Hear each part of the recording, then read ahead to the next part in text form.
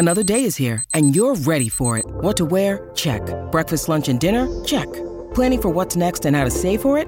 That's where Bank of America can help. For your financial to-dos, Bank of America has experts ready to help get you closer to your goals. Get started at one of our local financial centers or 24/7 in our mobile banking app. Find a location near you at bankofamerica.com/talktous. What would you like the power to do? Mobile banking requires downloading the app and is only available for select devices. Message and data rates may apply. Bank of America N.A., member FDIC. Welcome to the College Financial Aid and Career Navigation Podcast. Tom and Maria Geffers of Career and College Counselors, along with nationally recognized college financial aid expert Seth Green, teach two things: how to cut the cost of college tuition an average of $19,077 per child per year, and how to land your dream job after you graduate by choosing the right career and major. To get access to more information on how you can make the right choice, simply register at www.careercollegecounselors.com/connect. To find out how to save an average of $19,077 per year per child on college tuition, go to www.howtofindmoneyforcollege.com. On the podcast, Tom, Maria, and Seth bring together leading experts in their fields who have experience in the college admission and career application process. They share their secrets so you can do it too. And now, here's your hosts, Tom, Maria, and Seth. Hi, everyone, and thank you so much for tuning in again today with another great podcast. I'm Maria Geffers. This is my husband, Tom, and we're from Career and College Counselors. This week, we have someone who we're very anxious and very excited to have on our podcast. She is a CPA, as well as being a college person who can college admissions, college scholarships. She's done everything financial, and she is a godsend to anyone who is anxious about student loans and how to repay them. We've heard a lot of bad publicity on that. So we have here Rebecca Bailey of Higher Ed Hustle. And thank you so much, Rebecca, for coming in and answering those questions that all parents and all graduates from college have on their mind. So I'd like you to start off with who you are, what you do, and when was that aha moment that this is where you want to go? Yeah, well, first and foremost, thank you so much for having me. I'm happy to share whatever I can with people just to get the information out there, because there is so much mixed messaging. So, how I kind of got started in this was, back to like when I was going and applying for college. I decided to pick accounting as my major. They really pushed like typical like public accounting. So that's where the CPA license comes in. When I was in college, tax, audit, tracks, not really much beyond that. But for me personally, I knew that I didn't really want busy season to be part of my life for the foreseeable future until retirement.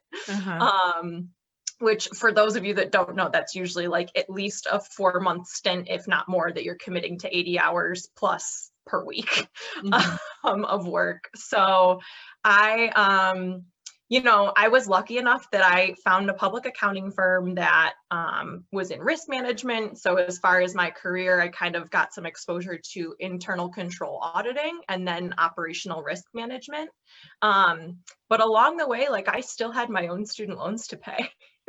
So I was just trying to pay the bills, and through proactive self-education, I had found some strategies that worked for me. And, obviously that started very early on, even in college, trying to get scholarships, working 20 to 30 plus hours per week, part-time, buying used books, selling them back. I even finished my undergrad in 3 years so I could cut out a whole year of expenses. And I tried to proactively manage how much I was borrowing every year. And I was able to decrease the amount every single year. So initially, like the amount of loans that I was coming out of college with was like, I don't know, like 60K. But the biggest inflation aspect of that was the interest, of course. So, in trying to kind of proactively manage that, I had talked to some of my friends, and they had asked me questions just being a CPA and everything. And they were like, you really should be like doing this like professionally, like charge people money for this. Like other people don't know that. Uh-huh. And I was, as part of that proactive education process, like I was even seeking out classes locally through financial advisors that they were offering. And like I would show up and I would know more about student loans than they would. But I tried not to be like that overachiever in the class.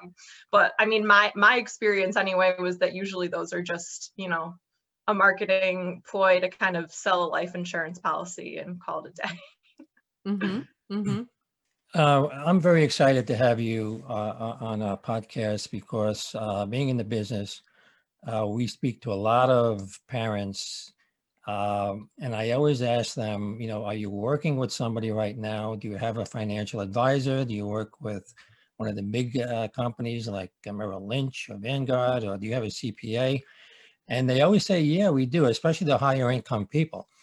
But they always say our CPA and our accountant can't help us. They can't answer our questions about college. They'll say, get a 529 plan and you're good to go, which is, of course, is not right. So, I'm very excited to have you on here, but I want to start off with when is the best time, in your opinion, to start repaying loans and why? Yeah, so I could do the very accounting thing of me and go very nuanced, but I don't want to bog down the conversation. The short answer to that is it depends on a multitude of factors. But I would say like most basic answer is immediately, as soon as possible. Like I mentioned in the previous answer, the interest is what really, that's the kicker. That's what's gonna, keep people drowning for an extended period of time. So the sooner that you can pay on the loans, the better. Well, on the subsidized loans, people tend to put that off. And talking about interest, I assume you recommend that they pay the interest when they're in college if they can, or the parents start paying the interest.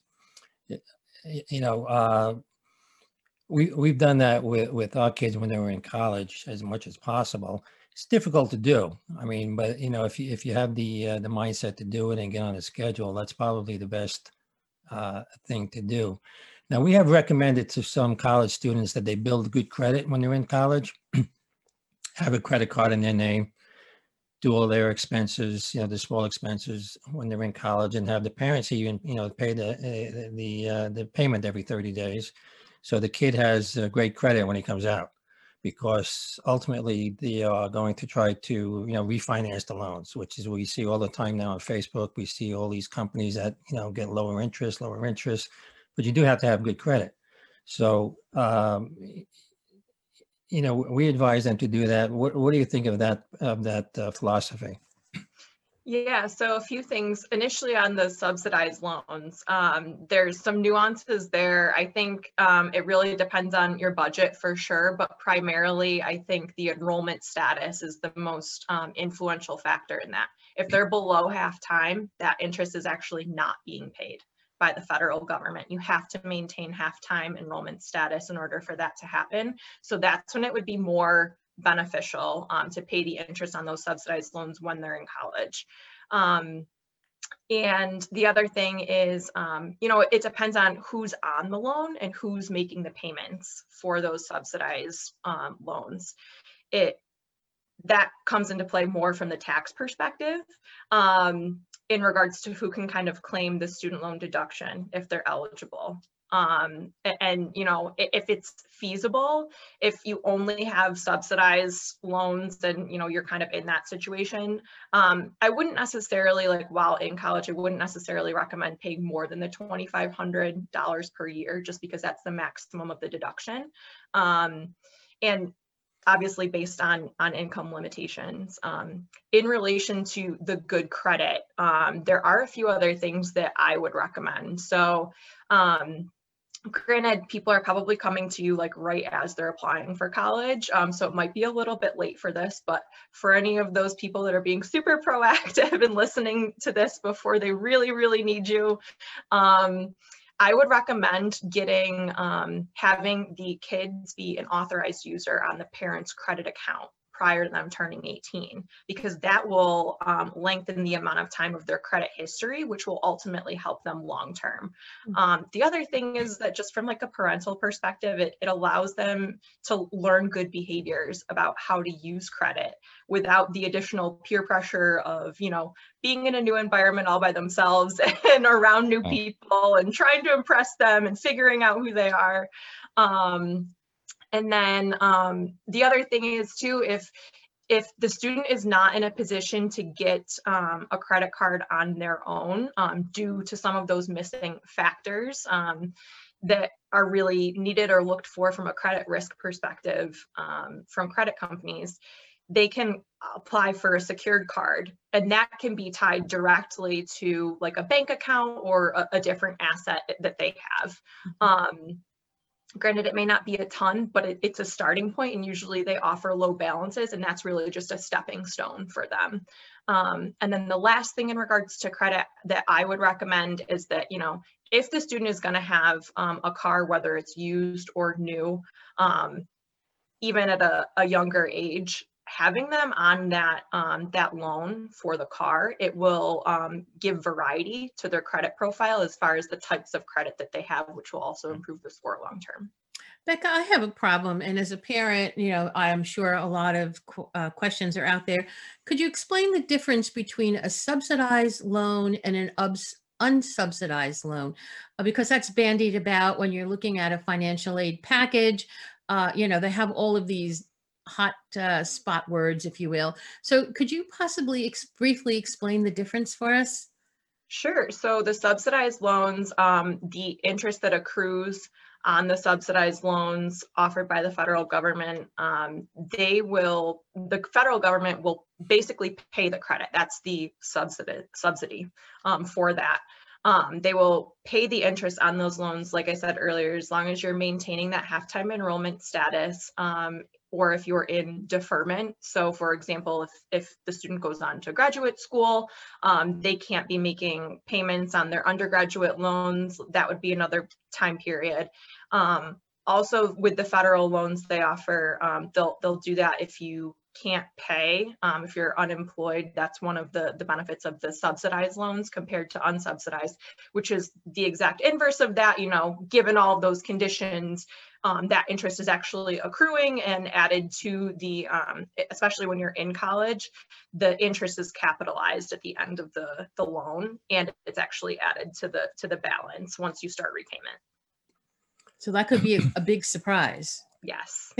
Okay. That's how my $60,000 in loans got to be over six figures, which is really great. Right.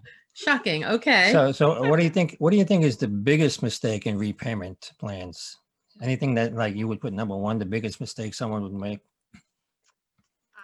I mean, personally, I would say there's two different aspects. I would say there's biggest and then there's most costly.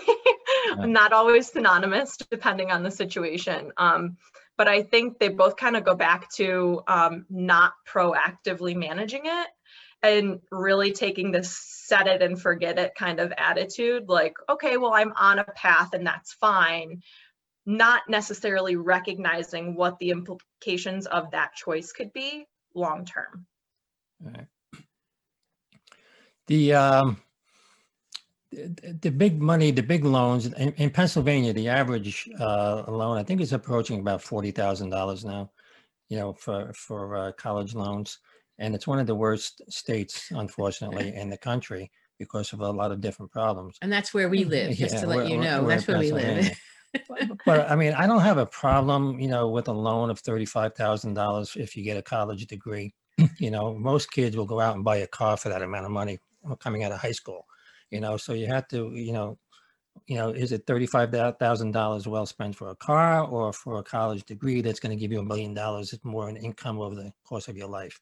You know, so I don't have a big problem with that amount, but I do see numbers like 100,000, 150,000 like you were talking about for yourself. And a lot of those are Parent Plus loans and personal loans that parents are taking out. And they can get very, very costly, as you know. And This is not spoken about too much, but are you familiar with consolidating the loans? Like if you have 2 or 3 or 4 loans, are you Yep. So familiar with from that a concept? Yeah, so from a federal perspective, it's consolidation, and then you can further consolidate federal and private loans as well. But that's, I think, more so where the strategy comes in. If you're a student or family that has both of those federal loans and private loans, that's really where the strategy becomes more important about what to prioritize and where to allocate the monetary resources at that point. Because I've seen some examples where they consolidated loans and they reduced the payment dramatically, if it's done correctly. And you really have to know what you're doing. It's not something you can just, do on your own. You really have to do your homework and I guess speak to somebody like you to do that. But it sounded like it could be a very big savings if it's done properly. But and I'm just aware of this for the last couple of months, actually, how this Oh, plan okay. works, consolidation, and how much money you can save on it. What is a plus loan for those of us that don't understand it? You talked about that. What's that? Because again, that appears on the the financial aid form. So as a parent, how would you explain that to somebody? So the plus loans, I would explain kind of as it's the federal government's way of marrying federal access to funds and parental credit worthiness that's normally assessed on the private side. So they're essentially, rather than taking those federal loans, there's a limit every year that can be offered directly to the student. And so the plus loans are really, if there's an additional need that needs to be met, which, can be more than the expected family contribution that comes out of the FAFSA, based on, if they're staying on campus or, whatever the situation is. So if there's additional funds that are needed beyond those initial subsidized and unsubsidized portions of the federal loans, another option could be the plus loans. Those are funds offered by the federal government, and it's really a loan given to the parent based on their credit history, their credit worthiness. The danger with the Parent Plus loans is that the interest rates are, in my opinion, insanely high. A lot of the times you can actually go to other private lenders and get much lower rates, just based off of how the system has been built for Parent Plus loans. And the other thing to consider from the consolidation perspective, the reason why that is so much more cost effective and the payments can be lowered for federal loans when consolidation is done is because in order to have access to income-based repayment, or I should say income-driven repayment, because there are 4 different types of income-driven repayment plans, income-based repayment being one of them. So, super straightforward government bureaucracy terms, so simple to understand. So for income-driven repayment, there's 4 different types, but consolidation is the gatekeeper to those income-driven repayment plans. And Parent Plus loans do not have access to any of those. So you don't recommend that at all? I would not, no. Okay. So the income-driven repayment plans, how does that work basically? I mean, I know a lot of people try to take advantage of that if they can, or they have these other programs where if you teach in a city school, there's forgiveness. But what is the idea behind the income-driven repayment plans? How does that work, in a nutshell? Yeah, so the goal with the income-driven repayment plans is really to align what the income of the borrower is to a payment that they can afford. So essentially what the federal government will do is they'll take the most recent tax return for that borrower, and they will, depending on which of the 4 plans that you choose, I believe it's 10% of your discretionary income can be the payment to 15%, I think, is the highest one right now. The old one used to be like 25%. And then there's income contingent repayment, which is one of the 4 options, which is really more for people that are, they have income below the poverty line. So you wouldn't necessarily have to even be making a payment, but there's qualifications for each of the 4 income driven repayment plans. Okay. Now also, as a CPA, if you come across someone who's a business owner, is making high income, is not going to get much aid because of his income and assets, there are things he can do on his tax return if he owns a business to take advantage of the taxes, and if he has a child, maybe he can work in the business. Can you talk about that a little bit? As far as having a family member as an employee, that's really a benefit no matter what the purpose. I think the bigger picture is really managing the tax plan as a whole, to kind of align that. So the FAFSA is based off of the tax return. It's really important to start thinking about that, as early as when the student enters 10th grade.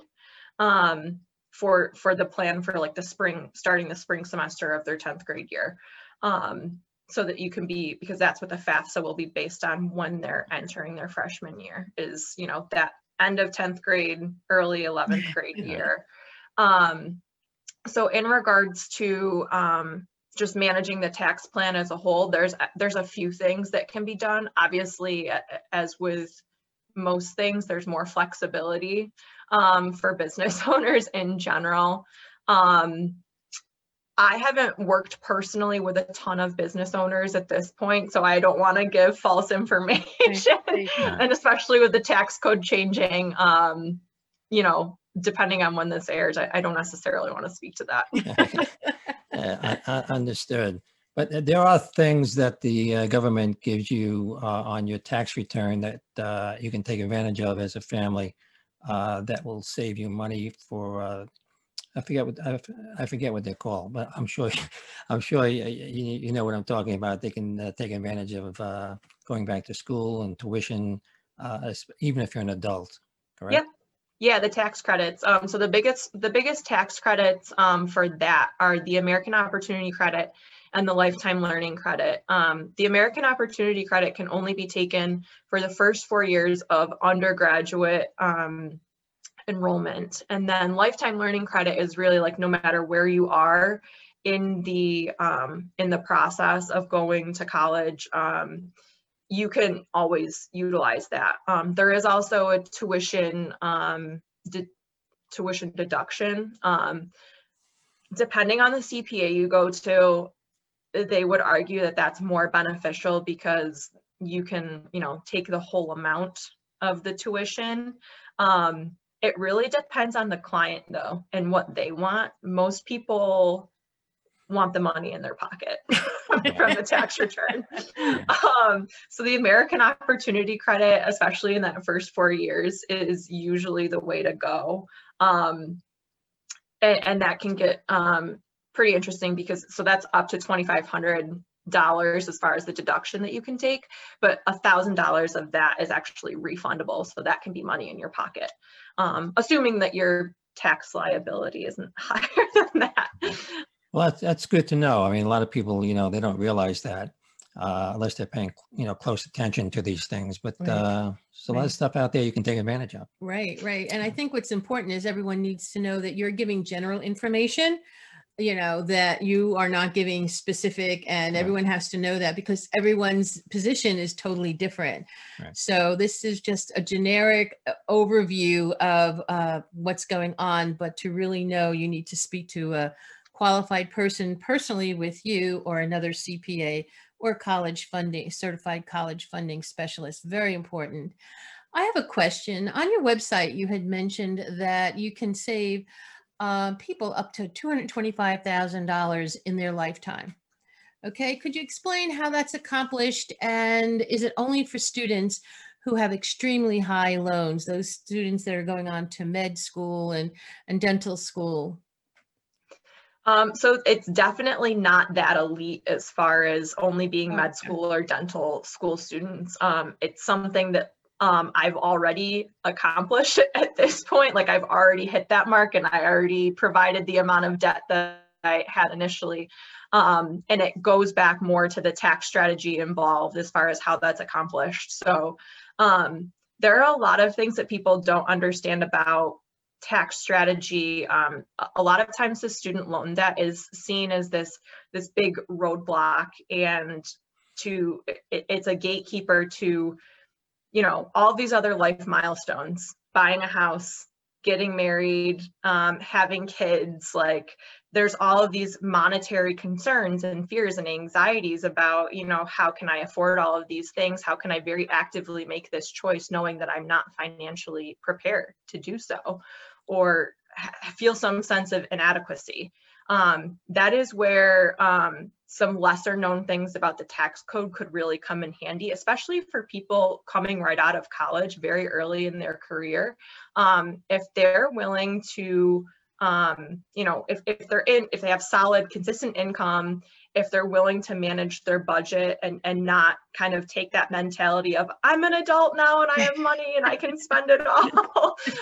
There are really a lot of ways that can benefit them long term to build wealth and net worth, and protect them financially long term, but also give them options when those milestones are presented to them that they don't necessarily, they're not well publicized or talked about.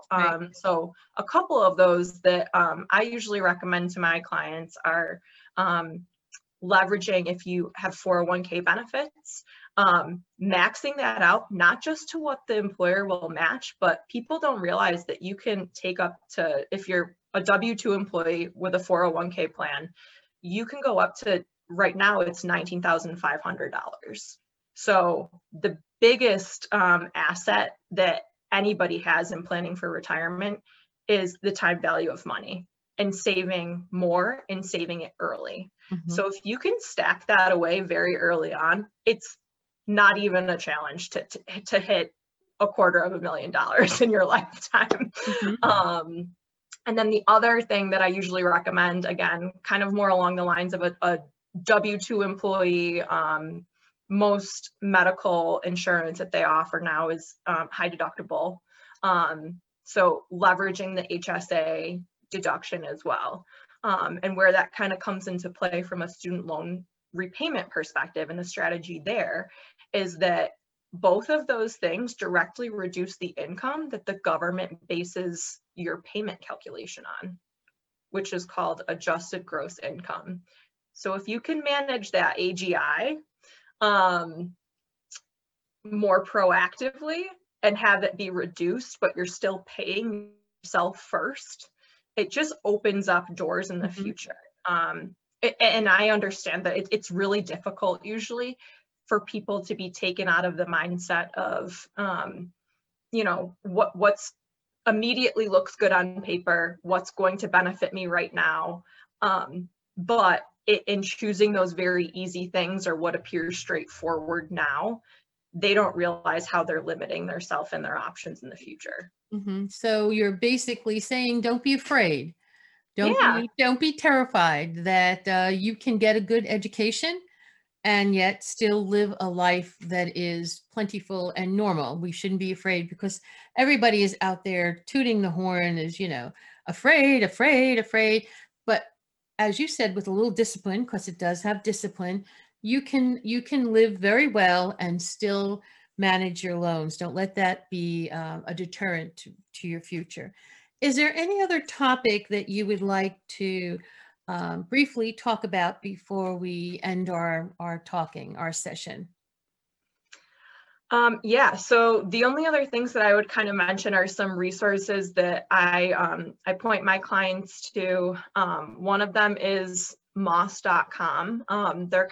These are all kind of like new kids on the block, I would say, as far as college financial strategy and resources go. But they actually do free FAFSA filing. And I know that there are like paid services out there. So it's just one of those things that like, don't pay somebody for that. Like a lot of times you can go and just, file it yourself just with your tax return. There's a great IRS link tool now that makes that pretty straightforward, at least for the Common App schools. It's not necessarily the same for CSS profile, kind of more Ivy League schools, but that's a great resource. They'll also they charge a small fee for financial aid appeals, which some people don't even realize are available to them. And if they would like a discount on that, they can use the code BECCA10, BECCA 10. And then Tuition Fit is another resource that I would recommend as well. And people can upload their financial aid package letters to that site, and that will give them access to a database to show them how their package compares to other people from that school. And the more letters that are in that, the more beneficial the data is. So and then the last is more in relation to, an alternative to the Parent Plus loans is Juno. They are they really kind of do, they negotiate deals using collective bargaining for student loans, which is a little bit of a new strategy to that. And right now they're guaranteeing the lowest interest rate on the market for newly originated undergrad loans. And I think right now I actually just refinanced with them for my private loans, and I was able to get like under 2%. Can't guarantee that for everybody, but that's way better than like the 6-7+% that Parent Plus loans are. Right. And Becca, if anyone is interested, they can get in touch with you, but you are on the West Coast, but you do take clients from all over. Is that correct? You do online, they can contact you and can actually use your services. Is that correct? Yeah, I'm actually, so I'm in upstate New York in Buffalo. And I can be found at higheredhustle.com. We're also on Facebook, Instagram, and LinkedIn. Twitter and Instagram handle is at higheredhustle. But all of that is on the website for sure. So yeah, thank you guys so much for having me and, giving me the opportunity to share more about the business. And you're very welcome. Yeah, it was great information, and sometimes it's tough to follow financial numbers and stuff online or anywhere else unless you're in face to face, right? And doing it on paper. But it was great information, and I loved having you here. And thank you for all of the insight that you have given us. Right, and you can get in contact with Becca at higheredhustle.com, and she will be able to help you figure out stuff when we get overwhelmed with numbers and emotions. So thank you again, Becca. And this is Maria and Tom Geffers saying goodbye, and we will see you next week. Thank you very much.